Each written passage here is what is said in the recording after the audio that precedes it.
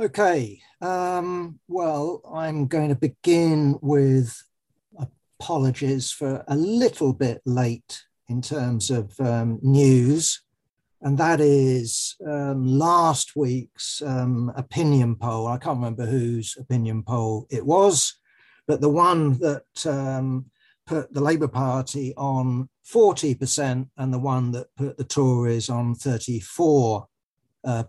Well, one would guess that at least is a snapshot that would last into this week, not least given HS2 and the cancelling of the lines to Bradford and Leeds, and all sorts of newspapers writing about betrayal of the North, and the government clearly going back on not just its word, but its repeated word. Now, that doesn't commit me to HS2, but it is worthwhile noting that both the Labour Party and the Tory party in 2019 were committed to that project. I can't remember when it was finally meant to be completed. 2040 comes to my mind. Either way, that's now been scrubbed. So we get HS2 going up to Birmingham. That's now being built. They're not going to cancel that because apparently if they cancel that, it would cost them more to cancel it than it would be actually to carry on and build it. Either way, my main point is that what we've seen is a shift in the opinion polls. Well, given Owen Paterson, Sleaze, the U-turn, and on top of that, HS2, that shouldn't surprise us. And the point I would make is an old adage, and I'm not claiming any originality, it's almost Yawnsville in terms of unoriginality, and that is governments lose elections, oppositions don't win them. So in other words, it's not because Keir Starmer has repackaged himself and has got such an exciting programme that opinion has shifted. It's the opposite. It's that the government under Boris Johnson has lost ground, and at least in terms of the majority of people who have shifted, a majority of that's gone to the Labour Party. There's a little bit, depending on what poll you read, a little bit of a bounce for the Green Party, but in the main, it's the Labour Party that has benefited from government incompetence, government chumocracy, government going back on its manifesto pledges and all the rest of it. That's also raised questions in the media, because that's the job of the media, isn't it? To sell you newspapers, to get very excited about any news that they can possibly think of. A lot of speculation about has the shine come off Boris Johnson. I think it's far too early to say. He's got a lot of time still. And the fact of the matter is that if he went to a betting office as opposed to look at the polls, then the odds are on still for a Tory victory. But my main point here, the main point I really wanted to make, and the reason why I refer to last week's opinion polls, is really just to underline at least my argument that we shouldn't write off Keir Starmer, that he's not an automatic loser, let alone the idea, I think totally dumb idea, that Keir Starmer actually isn't interested in winning the next election. All he's interested in is doing the left. Well, it's the other way round. He's doing the left, not because the left at the present time represents any sort of threat to his leadership, but precisely he's doing the left because this, how should I put it, proves his credentials as being fit for government. And I just, flag up to comrades. I haven't seen it reported particularly widely. The fact that the Green Party, I've said this before on these forums, but the Green Party has adopted the IHRA so-called definition of anti-Semitism. That's something it did at its recent conference. And that isn't about any notion that society is overrun with anti-Semites or the Green Party is overrun by anti-Semites. What that is, it's a message. And it's a message saying that the Green Party can be trusted in government. The Green Party can be trusted with the Atlantic Alliance, and the Green Party can be trusted when it comes to NATO and NATO wars. And all one needs to do is look back to Oskar Fischer in the Green Party in Germany and the role that he played in bringing the Green Party round to Germany, joining wars of intervention in the Balkans and then Afghanistan. So this is a symbolic gesture, but it's an important gesture. And so in terms of what's going on in the Labour Party, we need to understand it in that context. Okay, so in terms of the left, basically saying that Keir Starmer's rubbish, Keir Starmer is useless. To me, this is a real giveaway about the mentality of much of the Labour left, because what the Labour left is committed to is the next Labour government. And we all know the phrase, any Labour government is better than any Tory government. And so, in terms of where Labour Party was in the opinion polls, this was basically meant to say that Keir Starmer's doing a bad job and ought to be replaced. And there was all sorts of nonsense, wasn't there, before the Hartlepool by-election about various people positioning themselves to make a leadership challenge. I always wrote that sort of stuff off.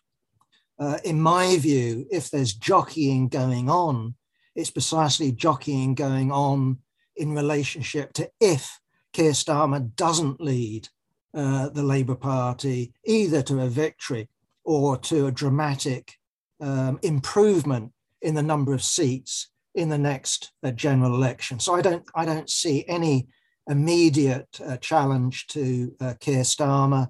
I never have seen an immediate challenge to him. And the precise problem that the Labour left has got is, as Labour's polls have pollings have improved, and it's now at 40%, and I would expect that, if anything, to actually increase rather than decrease. What conclusion do we draw? That he's doing a jolly good job, that he's the leader for us? Well, I don't draw that conclusion. Quite the opposite. For us, what we're talking about is building the working class movement up so that the working class can come to power. And that doesn't rely and cannot rely on the illusion that one Labour government goes to the left, to the left, to the left, till finally you get to socialism. That's the delusion of the old official Communist Party programme, the British Road to Socialism. In our view, the crucial question isn't a Labour government. The crucial question is building a mass Communist Party. And a mass Communist Party might well operate in the Labour Party, might well not. That is something that history will decide. At the moment, though, the Labour Party remains, to use a phrase, a site for struggle, in the same way that the co-op does and the trade unions do. To give up on it now in my view, would be a profound mistake. And that really brings me to the idea that's going around amongst some sections, I think a minority, very much a minority on the left of the Labour Party. And that's the idea that the fight is over, the left has been defeated, and therefore what needs to be done is to go out there and reorganize the 150,000 people that since Keir Starmer has taken over the leadership of the Labour Party have left. Of course, we want to organise millions of people in the future. But to me, the idea that you can somehow capture into an organisation 150,000 people is delusional, because these people have gone 150,000 different directions. They've become atomized, they are dispersed, and they are not going to be captured by any small group of socialists trying to chase them, let alone try to chase them on the basis of Corbynism without Corbyn. The idea that the 2019 or the 2017 manifesto represents some sort of bedrock of principle that you can build upon, I think is profoundly mistaken. That what we had both in 2017 and 2019 weren't socialist manifestos. They were manifestos basically for a nicer, fairer, kinder capitalism. Whether that's possible or not, I'm not going to answer here. I'll simply say, well, it might be, but it won't be through electing a Jeremy Corbyn government. It's dependent on the strength and the combativity of the working class. Okay, so what we have in terms of the witch hunt, it continues. The most notable example of the witch hunt over the recent period, of course, has been the expulsion of Graham Bash, the editor of Labour Briefing. I think someone who's had a membership of the Labour Party of over 50 years. Why has he been expelled? I think the reason is that he actually signed a petition of Labour against the witch hunt. I don't know exactly when, but the crucial question to understand is he signed it before Labour Against the Witch Hunt had become one of the honourable organisations to be prescribed by Keir Starmer's leadership. That to be a member of Labour Against the Witch Hunt, one presumes after that prescription is an expulsion, how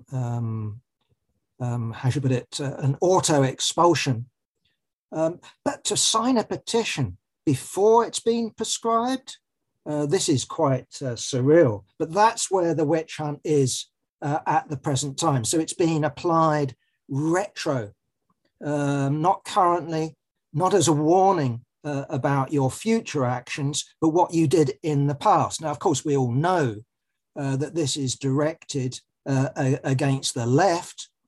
But I mean, witch hunts have a crazy logic. And the logic of it would be that those, for example, supporting Palestinian rights, i.e. the idea of a one-state solution, which I personally don't support, does that then become a crime in terms of the Labour Party if you subscribe to that, either now or in the past?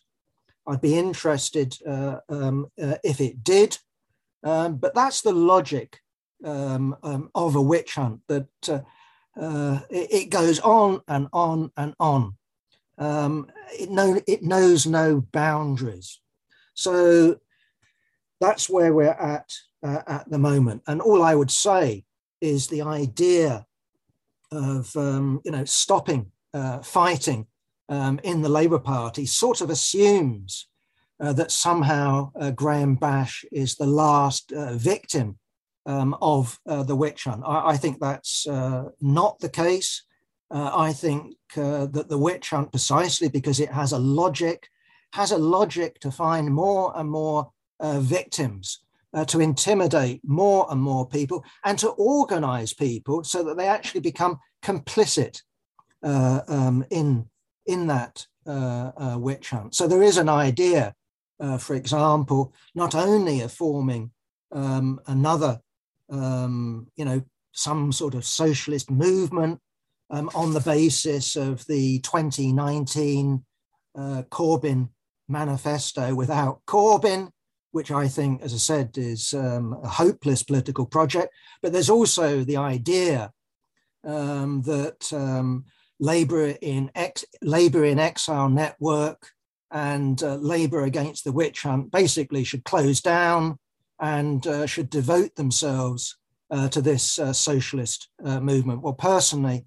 I'm not in favour of liquidating Labour Against the Witch Hunt. Quite the opposite. I'm in favour of using it as a vehicle to fight back, to oppose the witch hunt. We can do it if we've been expelled. We can do it as Labour Party members. But what we shouldn't do is let that flag down. I think that the fact that it's been prescribed, I think, is a compliment to it. It's a compliment about its brave refusal to bow down before this big lie that's being pushed by the Labour Party, by the Tory Party, by the establishment in general. Okay. Right. Okay, I wanted now to turn to COVID-19. It's a little while since I've spoken on that question. But obviously what we've got is a big surge in Europe and at least the possibility of that coming over and hitting Britain. Now it's true that the vaccine program has been successful in Britain, and from my understanding of it, so's the booster program been a success. Of course, it's ongoing. It's still, involving people who are younger and younger with each week, with each month that goes by. And the good news, as I understand it, is that the booster jab actually gives you greater protection than your first two injections. So, whereas these are made up statistics, so forgive me. Whereas two AstraZeneca jabs maybe gave you 80% protection, two AstraZenecas plus whatever the booster jab is puts you up into 90% plus, which is good news. Now, that doesn't mean that it's right to say masks are no longer necessary. Apparently they do provide you, but crucially other people, with a degree of protection, or you simply forget the question of social distancing and you go back to quote unquote normal and you don't bother with ventilation. Now, all of those measures are necessary. All you can say, though, is where the vaccination program hasn't been so widespread, where it's been less successful, we see the results. Now, this isn't a universal picture, but it gives you an idea of what Britain could be like if the vaccination program hadn't been as successful as it is. And obviously what I'm thinking of mainly is Austria, where I think, if my memory serves me right, something like 2/3 of the population have been vaccinated, but that includes people who've only had one vaccination, that the level of vaccination is much lower. Hence, we have, if you look at the statistics, if you look at the graphs, we have Austria shooting up in terms of the number of daily infections, and inevitably that has its impact on the health service in terms of hospital beds and in terms of intensive care units. And therefore the danger, especially as we approach winter, with flu and colds and all the rest of it, and us old people going down with these things, we have the danger of health services being overwhelmed and basically grinding to a halt. So hence we have in Austria another lockdown, and we have, and I'll discuss this, the question, I think it's being imposed from February onwards, of compulsory vaccination. Now, from my understanding of history, compulsory vaccination is a pretty dubious proposition. It precisely stokes up irrational protests. We've seen them aplenty already in Britain and on the continent of Europe, that somehow this is part of some giant conspiracy. Apparently there's no such thing as COVID, or if there is, it's equivalent to the flu, or it's a jolly bad idea for children, etc., etc., etc. Or this is about imposing a dictatorship. And I don't take those warnings with just a pinch of salt. We do have governments that want to exert social control. There's no doubt about that. But I do think that the working class needs its own program. We do need our own approach. And in my view, at least, I think education, persuasion is the best approach, along with restrictions when it comes to access to certain venues. For example, I wouldn't be against that. So, for example, if I was boarding an aircraft today, I would very much expect and would be shocked if they didn't ask me, have you been vaccinated against COVID-19 and can you please show proof? Well, I've been abroad enough to know that an awful lot of countries that I visited do require compulsory vaccinations for a whole number of different diseases. And I've never viewed that as imminent dictatorship or, a scare about nothing. I've always taken those warnings seriously, and quite frankly, haven't batted an eye when I go along to get my 3, 4, 5 different jabs. Now, just one little point I just wanted to add, having mentioned Europe and Britain, is the fact, and it needs explanation, and I'm not saying I'm in a position necessarily to give it, how Africa, for example, compared with Europe, given its much, much more primitive level of health provision and social services, how comes it isn't experiencing a massive spike when it comes to COVID? Well, there's all sorts of explanations that I've read, and that includes dispersed living, also a very young population compared with Europe. Some people have even talked about genetics. I'm not quite convinced on that one.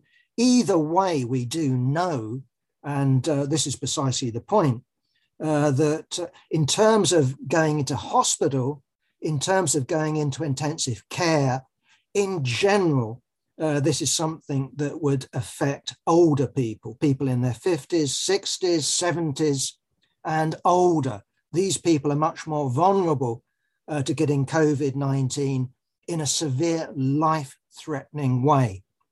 Just one other point on that is there is this now child of Delta. I don't know if anyone else has read about it, but this is meant to be where COVID-19 is going. And that is that the virus evolves to become more infectious, but it's less severe. Indeed, child of COVID, Delta variety, I think that's the Indian, that's what used to be called the Indian variant, is meant to be less hazardous to your health. So it is nearer to flu than it is to the old variants of COVID-19. Also, just wanted to touch on the demonstrations and the protests in Europe. 2 people were shot in the Netherlands. There's been demonstrations, I think, globally over the weekend. Who are these people who are demonstrating? Well, one strand, at least amongst them, is the far right. And purportedly, they stand for individual liberty, that we should have the right not to be vaccinated. We should have the right not to social distance. We should have the right to go anywhere we choose. I do find that quite strange in that sense, because if you actually look at the social program of these parties, they actually tend to be quite authoritarian, if not outright dictatorial. Either way, they're riding on this particular wave. And I think this wave does reflect a lack of trust in government, which is well-founded, given governments in the capitalist world. Don't believe them is a healthy instinct. On the other hand, there is such a thing as gullibility, and that is, as I've already suggested, is the idea that COVID-19 is some sort of giant plot by Bill Gates, or it doesn't exist, and I think nonsense along those lines. Okay, so at the end of the day, I do think that these demonstrations are basically standing for the right to infect others. And I don't think that is a right. To me, it's equivalent of saying I should have the right to go up the motorway on the wrong side of the on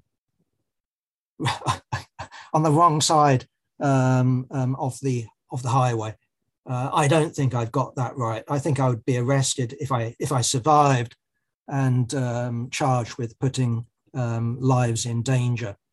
Okay, let's move on. We apparently have a migrant crisis in Britain. And if you took the figures for small boats coming over from France, that would indeed be the case. So what we have this year is 23,000 people have made the crossing from France over the English Channel and landed in southern England. And that represents a threefold increase on previous years. They're the figures I've got anyway. Now, I've also read, which is interesting, that one of the reasons why there's been such a sharp increase in the numbers using small boats is because the government has been successful in clamping down on people smuggling themselves on ferries.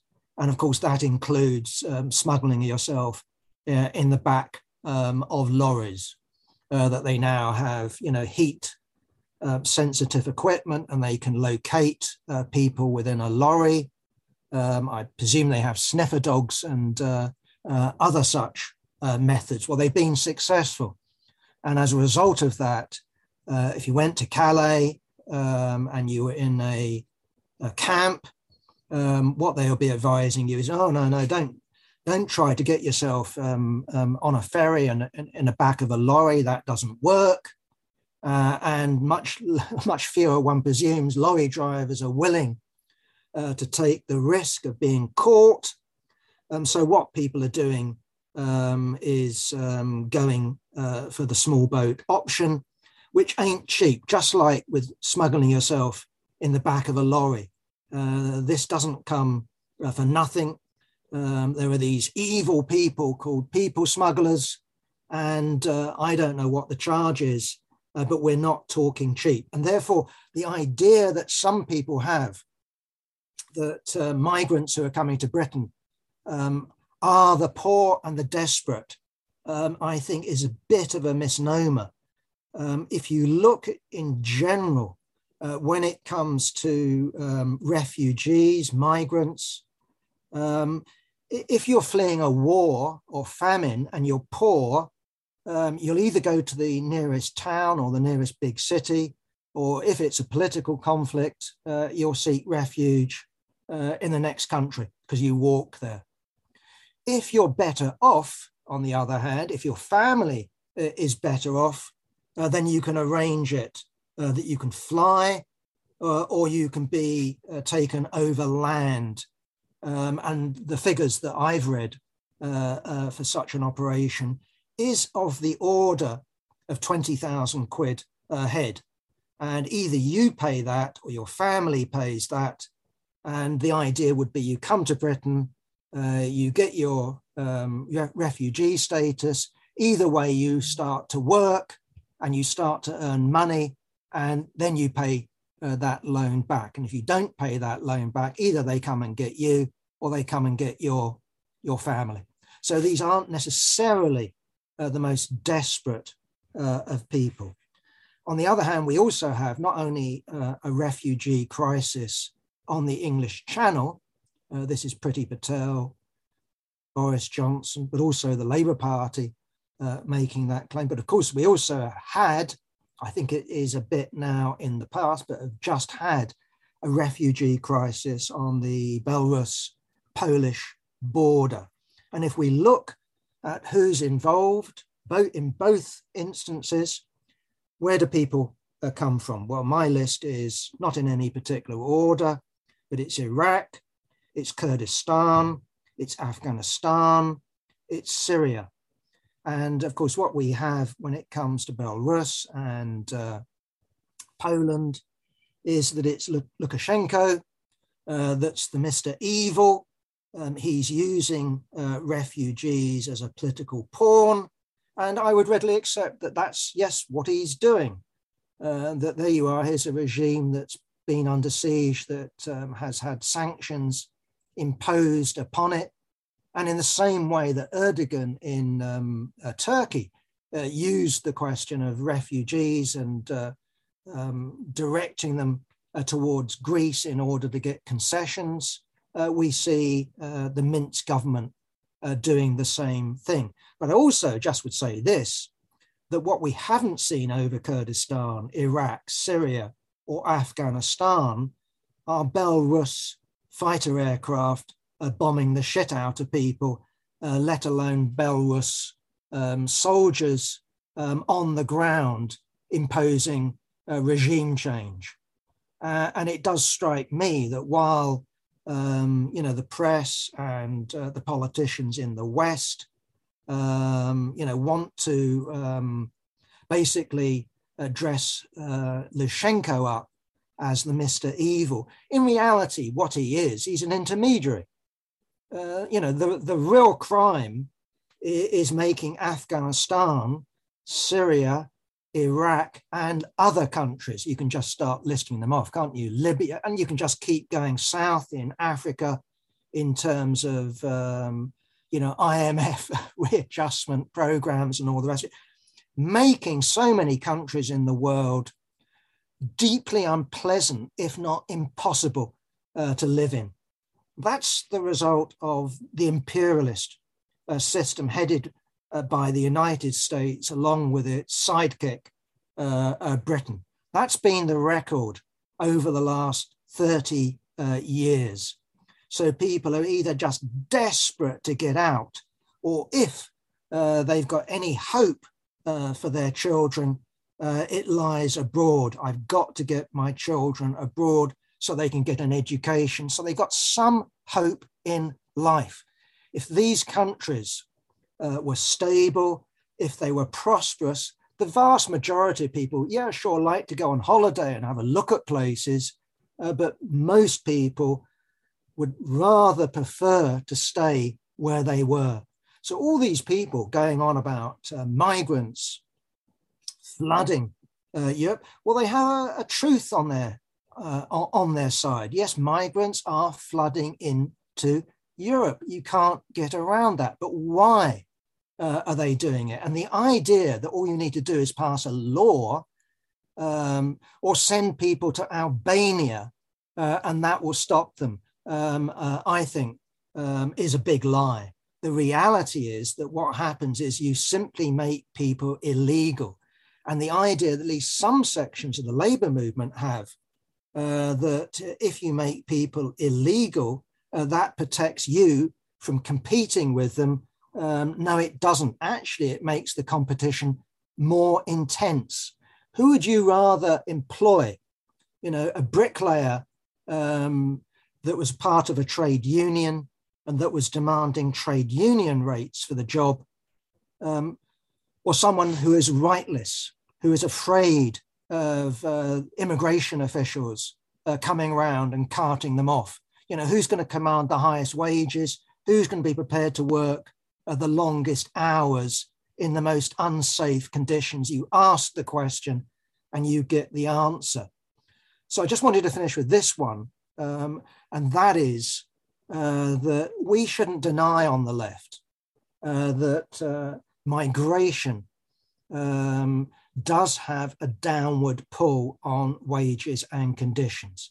To me, that's a self-evident truth. It's as true that if you doubled the supply of oil tomorrow, or you doubled the supply of gold, what happens to the monetary worth of such a commodity? Well, it's the same with plumbers, same with bricklayers.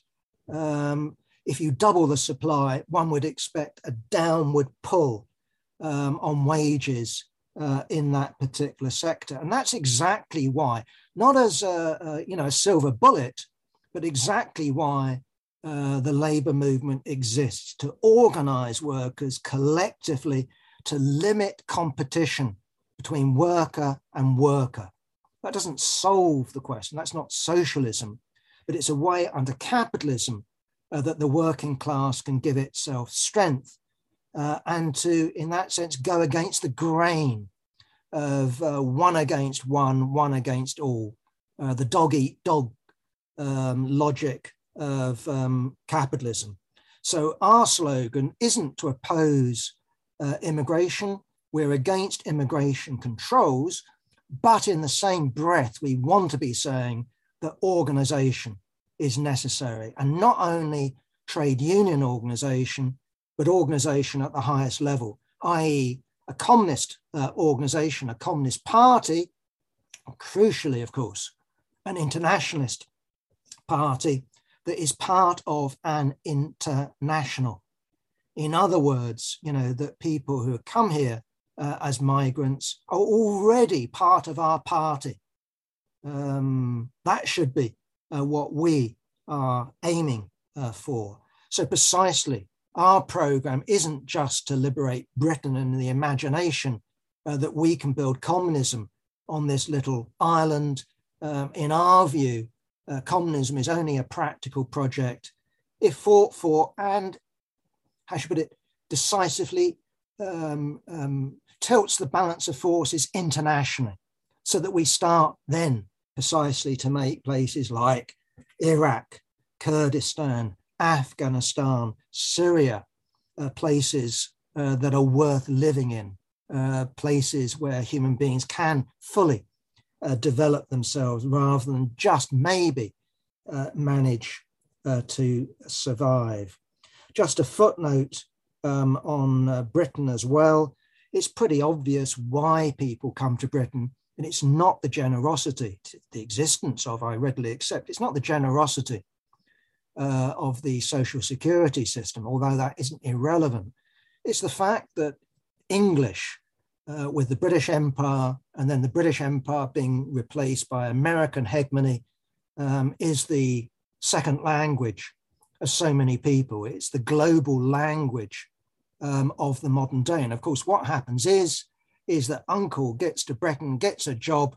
Well, where are you going to go? To where uncle is, where uncle can either get you a job or employ you in his shop or enterprise or whatever it happens to be. And just one other little fact that I think is useful in terms of the government's own figures. as opposed to the rhetoric, if you take those people that are coming in small boats, the Home Office's own figures is that 2/3 of them are genuine.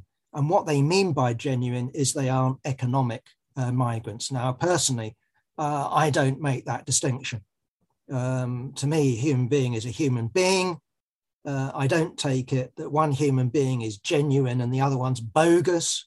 But according to the rhetoric of Priti Patel, these are meant to be not genuine asylum seekers. They're not genuine people that should be allowed to stay. These are people that she wants to ship off to Albania or somewhere of that nature as a warning for people not to come, because what you'd be doing is not going from hell to somewhere that's tolerable. You'll be going from hell to somewhere that's even worse than hell, which would be a detention center in Albania. Lastly, the United States, we have the news that President Joe Biden has got his, let me get it right, Build Back Better infrastructure program through the House of Representatives. Let's note this, that initially what the so-called progressive wing of the Democrats were arguing for is a package that was going to be worth $6 trillion. I don't know over what time span, but worth $6 billion. Well, what he actually got through was $1.75 trillion. Now that sounds like an awful lot, but once you actually start to look at America's crumbling infrastructure, its bridges, its airports, its highways, its railway system, it actually isn't a huge amount in reality. And of course, the probability is that in order to get it through the Senate, of where there's a 50-50 split between the Democrats and the Republicans, in order to get it through, the possibility is that it will be further watered down. And just note this one, that in the House of Representatives, there was one Democrat that didn't vote for it.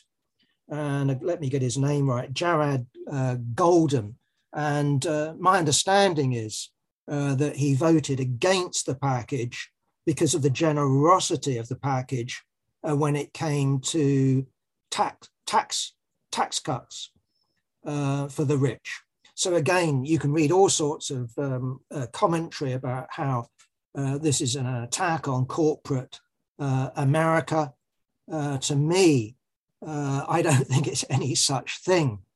If it does benefit the working class, it will be indirectly benefiting it, not directly. So this isn't about, giving America a European or British style national health service. We're not dealing with that. We are dealing with the working class benefiting on the basis that there'll be more jobs in construction, more jobs in industry, more pressure to increase wages, and therefore the working class benefits that way.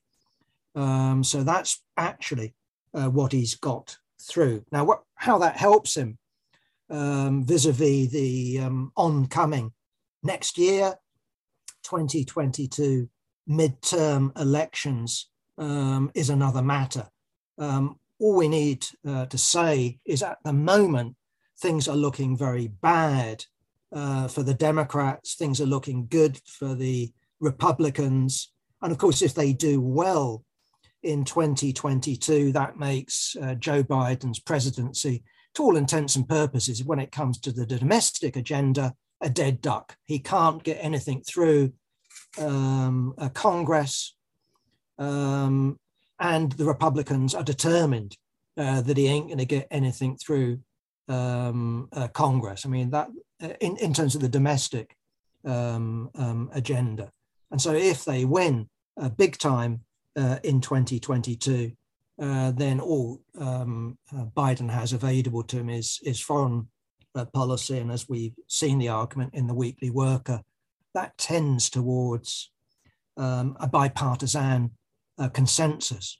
And just lastly, of course, then there's the possibility of Donald Trump running in 2024. And at least I want to be one of those that is at least raising the flag that when the left talk about authoritarianism and rolling back of democracy, I readily accept that that was what Trump's agenda was. That was something that we saw on January the 6th, which wasn't just a demonstration that went wrong, that this was the culmination of a whole series of court cases and attempts to involve the military in domestic affairs. And, what we thought, was the case is being confirmed, in terms of hearings in Congress by people who, journalists who are writing their books and all the rest of it. It was an attempted self-coup. That's what Trump was attempting to do. And that's exactly why you had General Milley telling other generals and other subordinates not to let it happen.